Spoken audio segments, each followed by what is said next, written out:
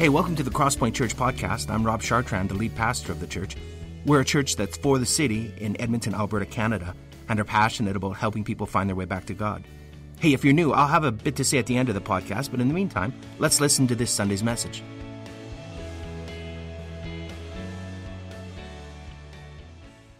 As we look at the book of Job, right at the start of Job chapter 1, we read about Job and his type of character, his nature. And so today we're going to take some different verses as we go through. I'm not going to read everything. I'm going to paraphrase some things because obviously we only have 4 hours together. Joke. Am I? We're going to paraphrase through some things, and we're going to read some of the verses. But as we see in chapter 1, Job is a man who is blameless and upright. He is someone who fears God, and he shuns evil. He's married. He has a wife. He has 10 children. And he is very wealthy. He's somebody who has lots of animals and property and is well known. Somebody who is well known. We also get this picture of Job, that he's someone who cares deeply. There's a moment in Job chapter 1 where it talks about he actually gives sacrifices on behalf of his children, and just in case they've done something wrong. Like, just in case it's like, I don't know what they did today behind closed doors, but I'm going to do a sacrifice just in case there's something wrong. So he's someone who cares deeply for his family, deeply about those around him, who loves God so much. If there was an award for the best person alive at the time, I'm going to say Job was a top candidate for that award. He was one of those guys. Now, as we process through today about suffering and grief, there's something really important we have to understand. That at the time when Job was going through this, and actually something that goes all the way throughout the Bible, and something that I think we can see in our culture today, there's a running principle. There's a running principle that goes through the book of Job and throughout the scripture. And principles kind of help define how we see things, maybe how we understand our Bible, maybe how we understand faith, how we integrate our life with our faith, and how we see other people. And the principle that we see all the way throughout the book of Job is this. It's called the retribution principle. Now, this is what it means. It's the common belief that the righteous will prosper and the wicked will suffer. Basically, if you are a good person, good things will happen to you. If you're a bad person, it's not going to go well for you. It's kind of like what we would probably call karma, right? It's that idea of like good people get good things, bad people get bad things. And this is the principle that guides the conversation throughout the book of Job. We're gonna hear about this from 4 different responses. This is the principle that people are framing their way of how they view God and how they view life. And so at the core of the book of Job is the nature of Job's relationship to God. And does being a good person mean that God will bless you more and that you won't suffer? It's the age-old question of, why does bad things happen to good people, right? You've probably asked that a lot this year. Why does bad things happen to good people? And so what happens to Job? Well, we find out in Job, and I'm not going to touch on the spiritual realm stuff. There's some stuff going on with some conversations between God and Satan, and there's some stuff going on there. I'm going to leave that for Rob to talk to you guys about. You know, Rob, you can have that one. I'm just going to process through the suffering today. But this is what happens. His servants and his animals are killed. He loses his property. He loses his income. He then loses his children. As their barn, their house topples, and his children all die. And then he goes on to start to lose his health. He gets sores over his body, and he starts to lose his health. Now, let's just pause for a moment there. That is incredible grief and pain to go through in such a quick amount of time. To lose that amount of things that are so important to you. Property can go, jobs can go. You start to lose your kids, that's a hard moment. And for Job, he experiences severe grief and severe suffering. And maybe for you this year has been that too. You have experienced severe loss. This last kind of 12 to 18 months has been, it's not just been a pandemic. It's been a year in which we have experienced suffering and grief to levels that we have never maybe experienced before, or that we have just experienced for such a long amount of time. You know, I've lost people in my life. I've had family members and friends who have died, but I don't think I've ever had 18 months of continual grief and pain and suffering like this. This has been a year for all of us that has shaped and framed how we maybe see ourselves, how we experience suffering, how we see other people. You know, I've had friends who have lost jobs. My old Bible professor and his family, they all got COVID and were severely sick. His wife and son in and out of the hospital. I think of some of my close friends this year who have miscarried. I think of Sydney, a girl that used to serve at Bible camp with me back in the summer, who tragically died a few months ago. There's been extreme suffering, and you can insert your story into this too, that as we look at Job's story, it's not just to compare and go, oh, Job had it worse than me, so therefore my pain is irrelevant. No, we're seeing that actually there's pain here, and there's suffering here, and we all experience pain and suffering. And so how we process through that's important, and how we look at that is important. And it's interesting, when we look at Jesus, Jesus has lots of promises for us. And as we look through the Bible, we talk about God's promises being true and being faithful. And I don't know if you've ever been in someone's home and they have those like placards on their walls, like the promises of the Lord. You know what I'm talking about? The ones that are like, He is faithful. He is so good. His love endures forever. And then Jesus says, you will have trouble. Right? Have you ever seen that one in Granny's home? Like, I don't think so. Like, you walk in and it's like, you will have trouble. Like, I don't think it's one of the promises that we ever talk about that much, but it's in there. Jesus actually says, you will have trouble. In this world, you will have trouble. The beautiful thing about Jesus is he says, I have overcome the world. But we still will have trouble. There still will be pain. There still will be suffering. So it's how do we respond to that is important. And so what happens when Job is visited with pain and with suffering? We find out in verse 20, this is how he responds. At this, Job got up, he tore his robe, and he shaved his head. In verse 20, it says that. Job actually starts to lament. He starts to express his deep grief about what's going on. He gives himself the permission to feel. Do you? He gives himself permission to grieve. Do you? He gives himself permission to be sad. Do you? This is really important because if we don't have a theology, so an understanding of God that allows ourselves to feel, to be sad, to be sorrowful, to lament, then our humanity and our spirituality is deeply compromised.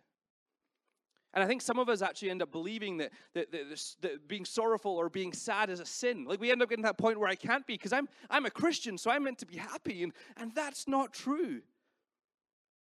See, what happens with Job here is he actually gives himself that permission. And I think sometimes for us, instead of tearing our robes, we buy a new outfit. Instead of shaving our head, we style our hair. And see, what Job is doing here is he's showing in that culture the act of lamenting and telling people that I'm in pain. And you can visibly see that I'm in pain. It's kind of like when we go to a funeral and we wear black. We show outwardly kind of what's happening on the inside. And Job says, this is how I will initially respond. I will begin by responding by lamenting. I am in deep pain, therefore I will lament. This reminds me of a story of the last few months that has been one of the biggest stories in the world, aside from the pandemic. And it's a story of WandaVision. I don't know if you've ever watched WandaVision, but it's probably one of my favorite shows over the last year. There will be no spoilers, is what I'm about to say, but really, you should have watched it by now. And so Forbes magazine, the most viewed television show in the world. And the central theme to WandaVision is trauma and loss. See, Wanda has this power to create her own realities. To distance herself from her feelings of pain by recreating something new and engulfing herself in that. And as she does that, she ends up engulfing hundreds more people in that. And if you've watched WandaVision, you know what I talk about when I say engulfing. No spoilers. But this is what happens when we learn to carry our lament in ourselves. And we don't deal with it. We end up with the inability to grieve, the inability to feel, and we start to pull other people into that too. And just like Wanda, we start to create alternate realities in our minds of how we're feeling, and we dress it up to look pretty and to look neat. That thing of, I'm a Christian, so I got to look good. I remember my family, like, we were growing up, and we'd go to church on a Sunday morning, and we could be on the drive on the way to church, and we're fighting. Like, I have 2 other brothers, and so, like, 3 guys, like, We went at each other. And we'd be in the car fighting, and Mom would be like, shut up, and Dad would be like, stop it. And then the door would open to church, and we'd be like, the Whitelaws. Right? And we're like, oh, we're so happy. And everyone's like, oh, you have such a lovely family. And then we get back in the car and we're punching each other again. And it'd be like totally faking it to make it. And this is the thing here, is this is not what we're meant to do. Actually, when we experience pain or trouble or moments of grief, we start with lament. Pastor Rich Villodas says this: the difference between a spiritually healthy person and someone who is not healthy is the ability to recognize grief, sorrow, and sadness and lift it up to God rather than suppressing it. I love that. And what I love about the book of Job is that we have the example of what happens when someone going through severe sorrow and pain lifts up their grief to God rather than suppressing it. So, the second part of verse 20, so he's torn his robes, he's shaved his head. What does he do next? Then he fell to the ground and he worshipped. Job holds grief and God together, and this is critically important for us to know. We inevitably will reach out for something when we hurt, when we have pain, when we suffer. And the invitation to you and I is to reach out for the living God, to reach out for him in our suffering. Aaron Stern says this: watch what you reach for when you're in pain. And sometimes we can reach for things that actually do not help. We're to reach out for the living God. And so this is the start. This is the first response. And what ends up, as you'll see as we go through the next 20 minutes, is Job actually responds in different ways. Like, this is the start of his response. And I think sometimes we can read the story of Job and go, okay, well, I don't know. Maybe Job was just like a perfect follower of God. Like, he had it all together. I know he experienced some bad things, but he was still able to worship God, and I just can't live up to that. And we kind of stop there with Job, and then we go to the end of the story, and we're like, oh my goodness, this looks really great for Job now. That's not the whole story of his response. His response actually changes as we go through the chapters. He actually goes through a grieving process. But the second response I want to quickly talk about here is Job's wife. Job's wife's response. Chapter 2, verse 9, it says this: his wife said to him, "Are you still maintaining your integrity? Curse God and die." Okay. Job responded, "You are talking like a foolish woman. Shall we accept good from God and not trouble?" In all of this, Job did not sin in what he said. I'm going to be honest. I think Job's wife gets a bad rap. I think she gets a bad reputation in this book, and has really received a bad reputation for centuries, because Job's wife is in the same position as Job. She's just lost her 10 kids. She's just lost her source of income, her abilities, like everything for her has crumbled too.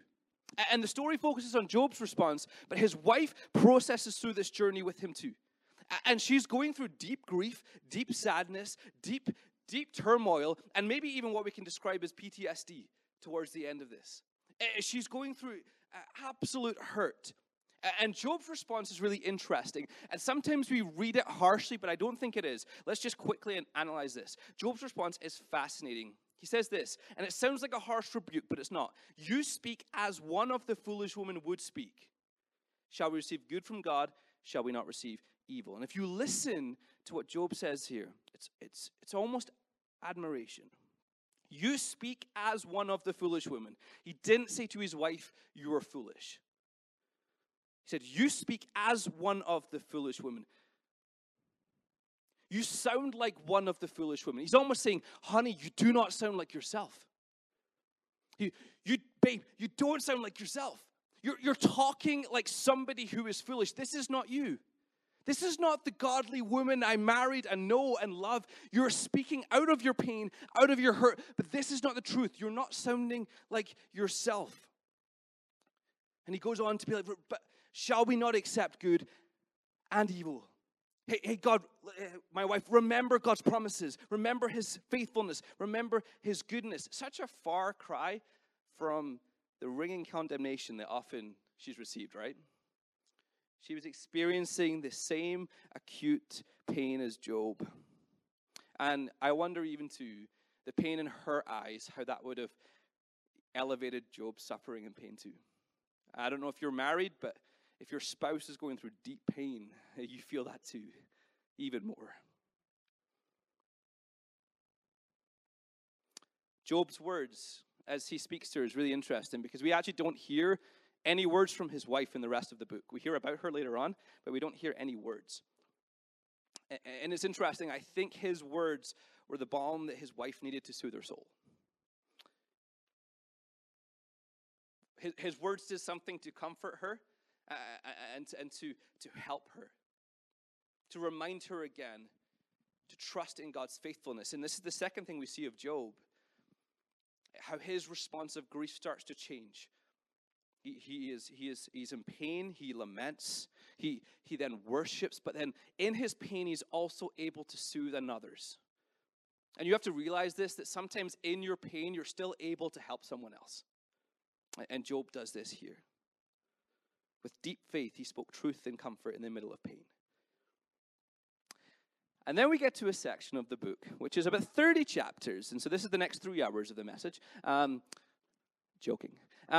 Is Job's friends' response. And so Job's friends hear of what has happened to him, and they show up onto the scene. And we're going to unpack quickly just how they respond to Job. In chapter 2, verse 13, it says this: They sat on the ground with him for 7 days and 7 nights. No one said a word to him because they saw how great his suffering was. They come onto the scene, and the first thing they do is they sit in quiet with Job, and they allow him just to grieve. In quiet for 7 days and 7 nights. Now, I don't know if you've ever walked through suffering and grief with somebody, but I've never done it for 7 days and 7 nights in quiet. Usually I want to say something. Usually I want to speak words and just be like, hey, it'll be okay, and here's all the words to say.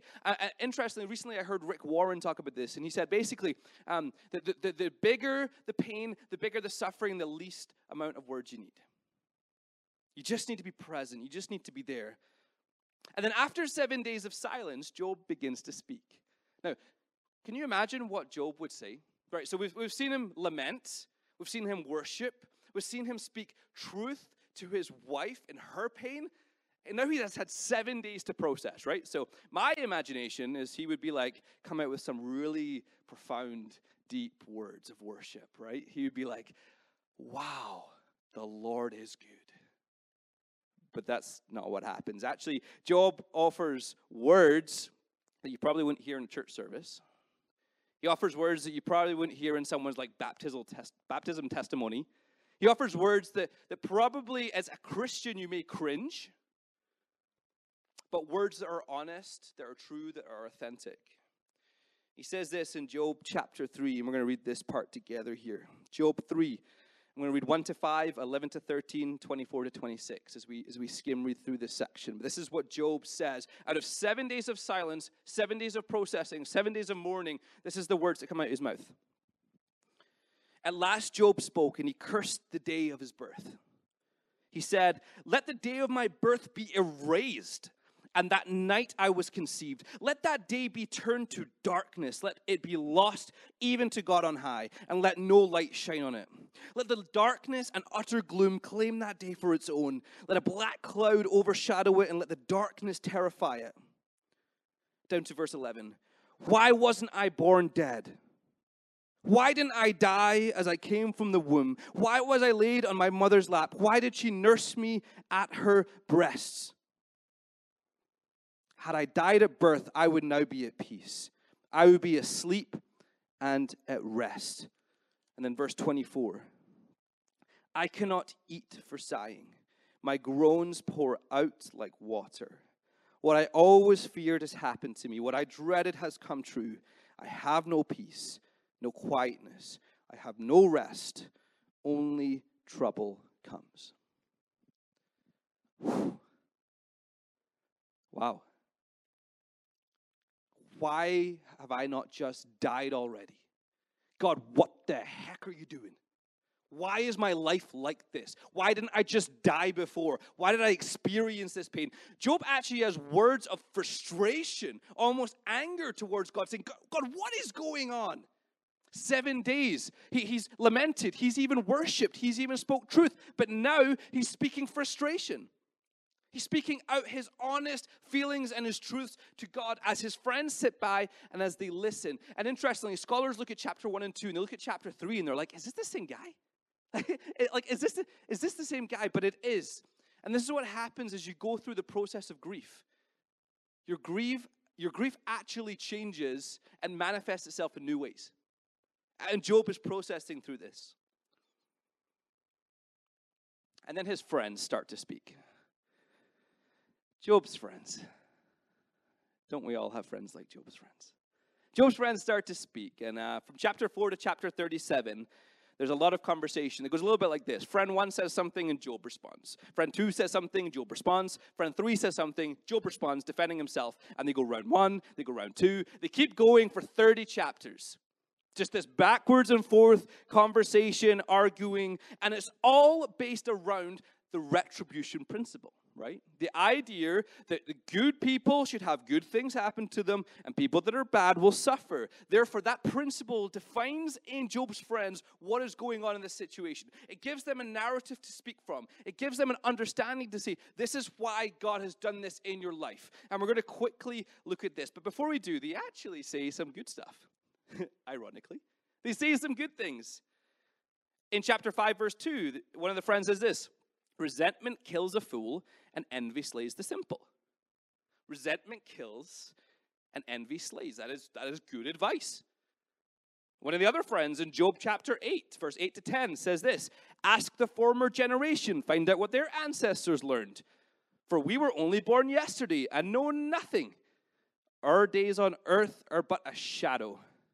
Job's friends are basically saying, look back to your parents, your grandparents. Like, look back to the people that have done life, who've got a bit of wisdom, who've got a bit of life experience behind them. Ask them how they're going to, that's good advice. Job chapter 11, another friend says this: can you fathom the mysteries of God? Can you probe the limits of the Almighty? They are higher than the heavens above. What can you do? This is good advice. We will never know all the workings of God. This is good advice. And then it kind of stops there. That's like the last of what they say. You're like, okay, that was really good, Job. Now your friends can stop and then leave. Like that, they would have done well. 7 days of just sitting with you, a little bit of good advice, and then leave. Good job. But no, they carry on. And what we learn by Job's friends is that you can have good theology, but bad timing. You can have good theology, but a bad spirit. And you can have good theology, but really bad application of it. Think of it this way. The Bible says to rejoice always. But if you go up to someone who's just lost a loved one and say, but rejoice always, you're going to be looked at as harsh, ill-timed, rude. We can have good theology, but we can take it in lots of different ways. And this is what happens with Job's friends. I'm going to quickly point out 4 quick things that they do and that they say that is bad. It is good, somewhat okay theology, but then applied in really bad ways and skewed. And we see this as the chapters 4 all the way through to chapter 37. And the first thing is this: that all suffering is the result of someone's sin. Now, we know this. We know sin is responsible for suffering. We know that when Adam and Eve were disobedient to God, they sinned and launched suffering into the world. But to believe that every single moment of suffering is a cue to somebody's sin is dangerous. And Jesus actually rejects this notion in one verse in John chapter 9. He says this: as he was going along, he saw a blind man from birth. His disciples asked him, Rabbi, who sinned, this man or his parents, that he was born blind? Neither this man or his parents sinned, said Jesus, but this happened so the works of God might be displayed in him. In this simple but profound response by Jesus, we see that he rejects the notion that suffering is always caused by someone's sin. Does it happen sometimes? Of course it does. If someone was to have an affair, the consequences of that sin ripples out and they're suffering. Of course it happens sometimes. But to say every single time that somebody does something, it causes all the suffering, is dangerous. Like with that blind man. It must have been his sin, or it must have been his parents' sin. And Jesus is like, no. The reason he's going through trouble right now, or he has hardship, is so God can be glorified through him. And see, what ends up happening is when we acute suffering to all of the suffering, every single suffering to someone's sin, we actually end up viewing God in a fear-based way and a love-based way. We end up looking at God like Bruce Almighty did, and we're waiting for him to smite us. But actually, God does the opposite. That's the first one. The second one is this. And we find this in chapter 7, verse 5 and 6, and you can read this in your own time. But the second part is this: if you just repent, you won't suffer. Okay, Job, if you must have done something wrong. Obviously, you've done something wrong because look at your life. So just repent and you won't suffer. But the idea that repentance will get rid of our pain is a flawed formula because nothing can safeguard us from suffering. We live in a broken world full of sin and death, and at some point in our lives, we will experience suffering, and repentance won't keep us protected from it. Christianity does not say if you repent, you won't experience pain. Again, that's what Jesus said. You will experience trouble. You will experience pain. But we're always looking for formulas to help us, right? We're always looking for formulas to try and fix things. If you just fill in the blank, then you will fill in the blank.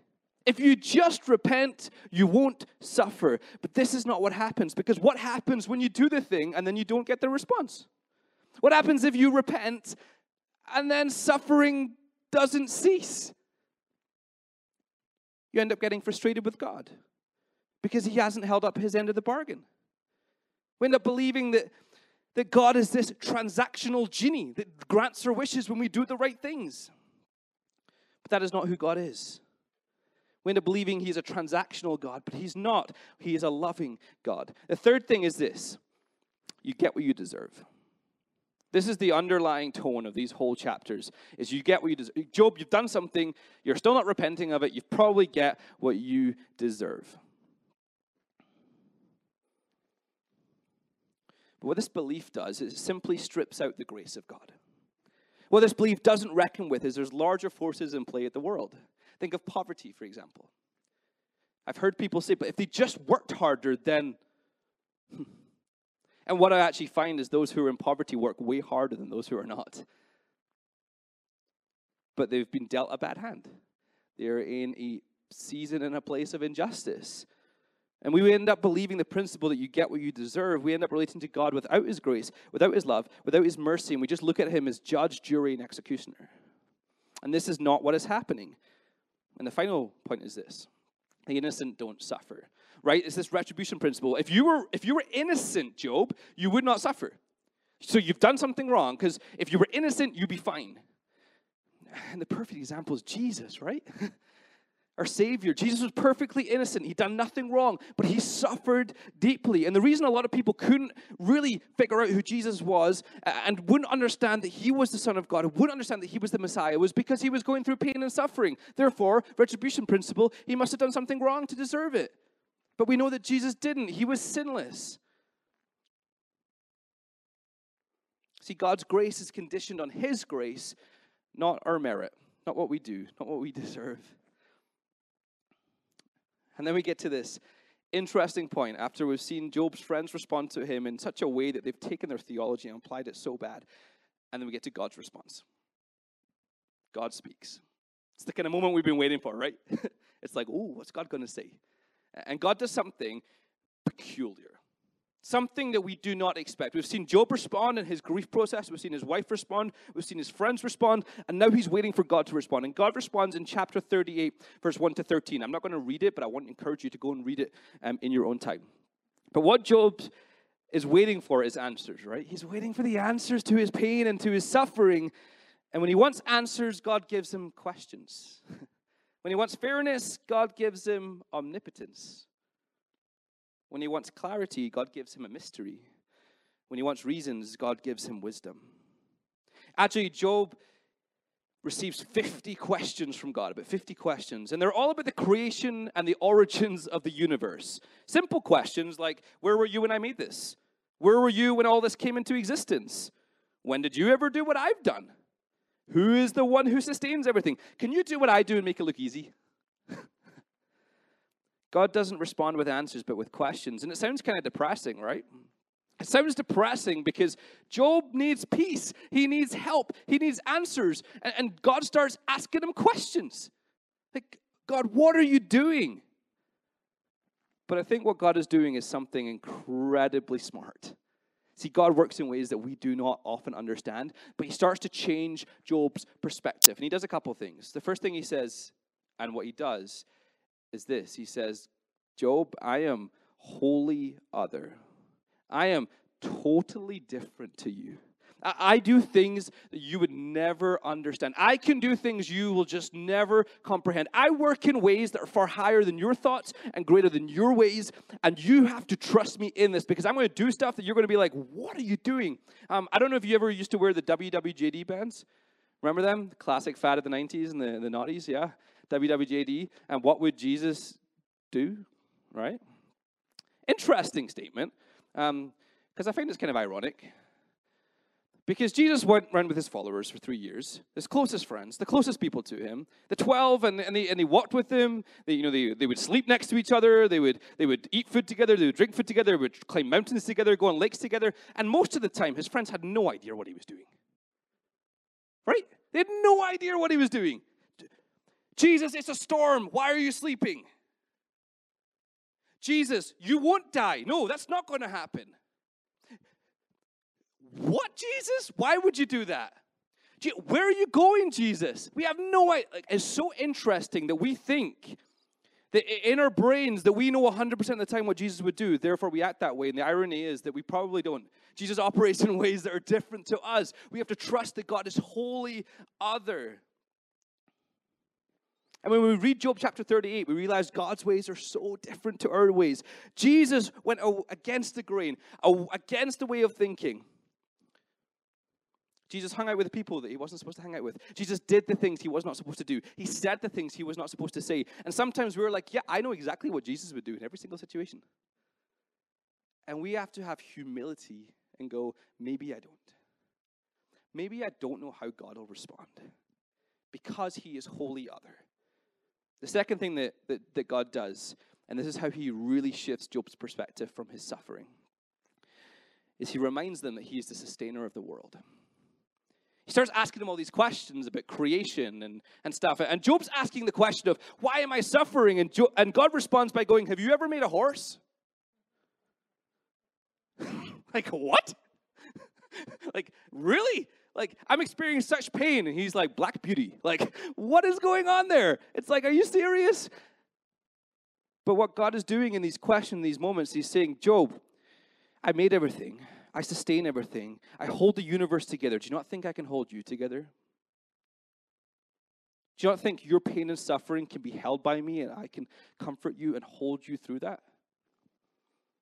See, in our suffering, our trials, our grief and pain, God is our sustainer. God is near.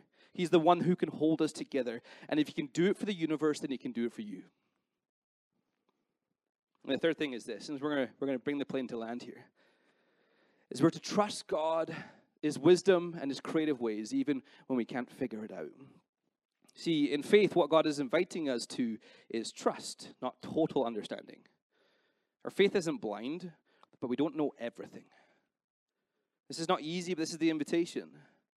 We will never know all the workings of the universe, why everything happens, the reasons for every moment, why there's world pandemics. But we can know that the reason we don't know all these things is because the world is not centered around me and you.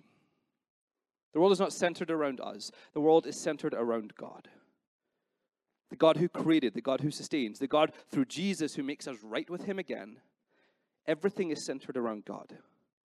So through suffering, either in the moment or even in hindsight, it can be often difficult to understand what God is doing and where he is. But what I love, and we see it in Scripture, and especially in Romans 8:28, it says this, God works all things for good. And the interesting thing about that verse is we often take the God works out of that. We just like, all things will work for good if you love God. Woohoo!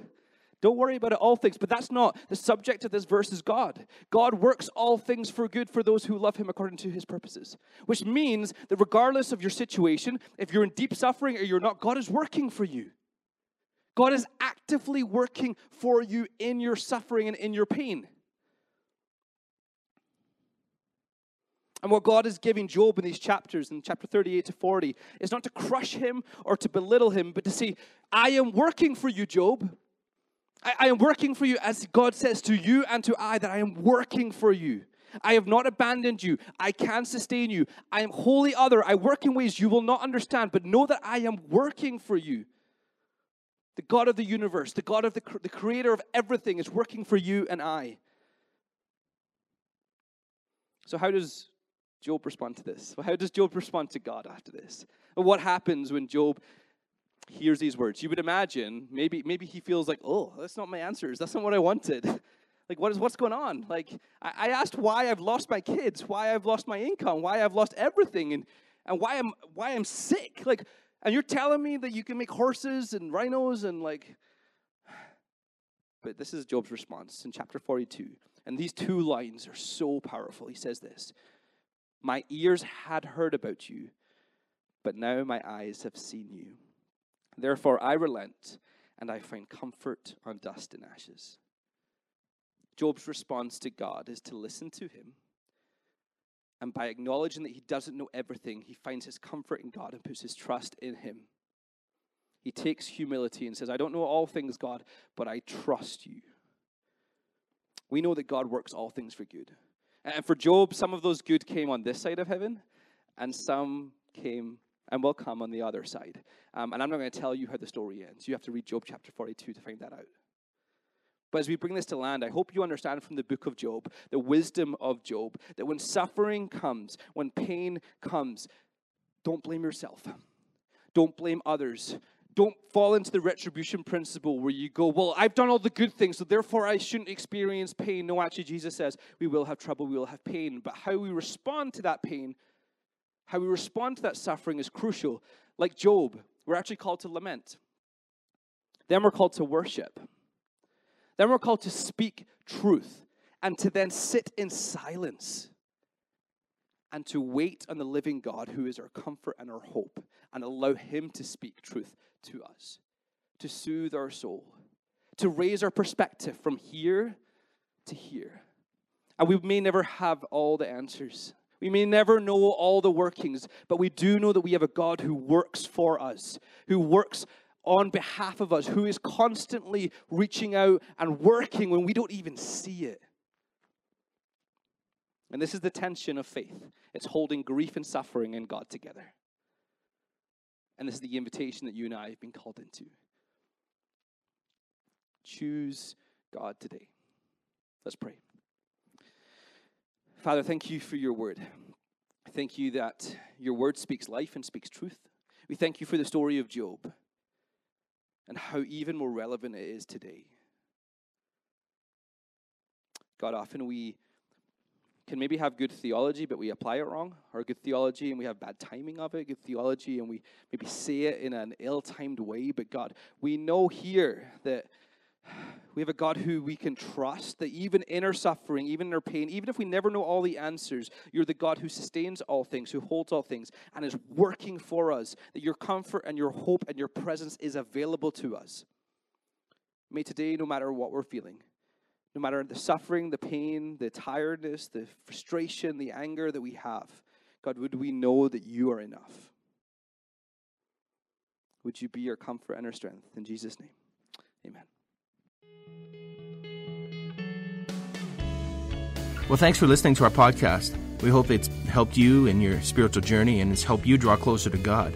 Let me tell you a little bit about us. Crosspoint gathers as one church on Sundays in Northeast Edmonton, and you can find out our location and more about us by visiting our website, thecrosspointchurch.ca. We also meet throughout the week throughout Edmonton in what we call home groups. These are smaller communities of learning, laughter, community, transformation. We think that the journey of faith was never intended to be an independent exercise. It's something that we do together. So please visit our website and find out how you can get connected to a home group near you. If you listen to our podcast regularly, why not make it shareable? You could like us on iTunes or share our podcasts with other people. But more importantly, we hope you will get connected with other people and talk about what you've learned. Again, hey, thanks for listening. We pray you'll experience Christ's love in a very real and profound way this week.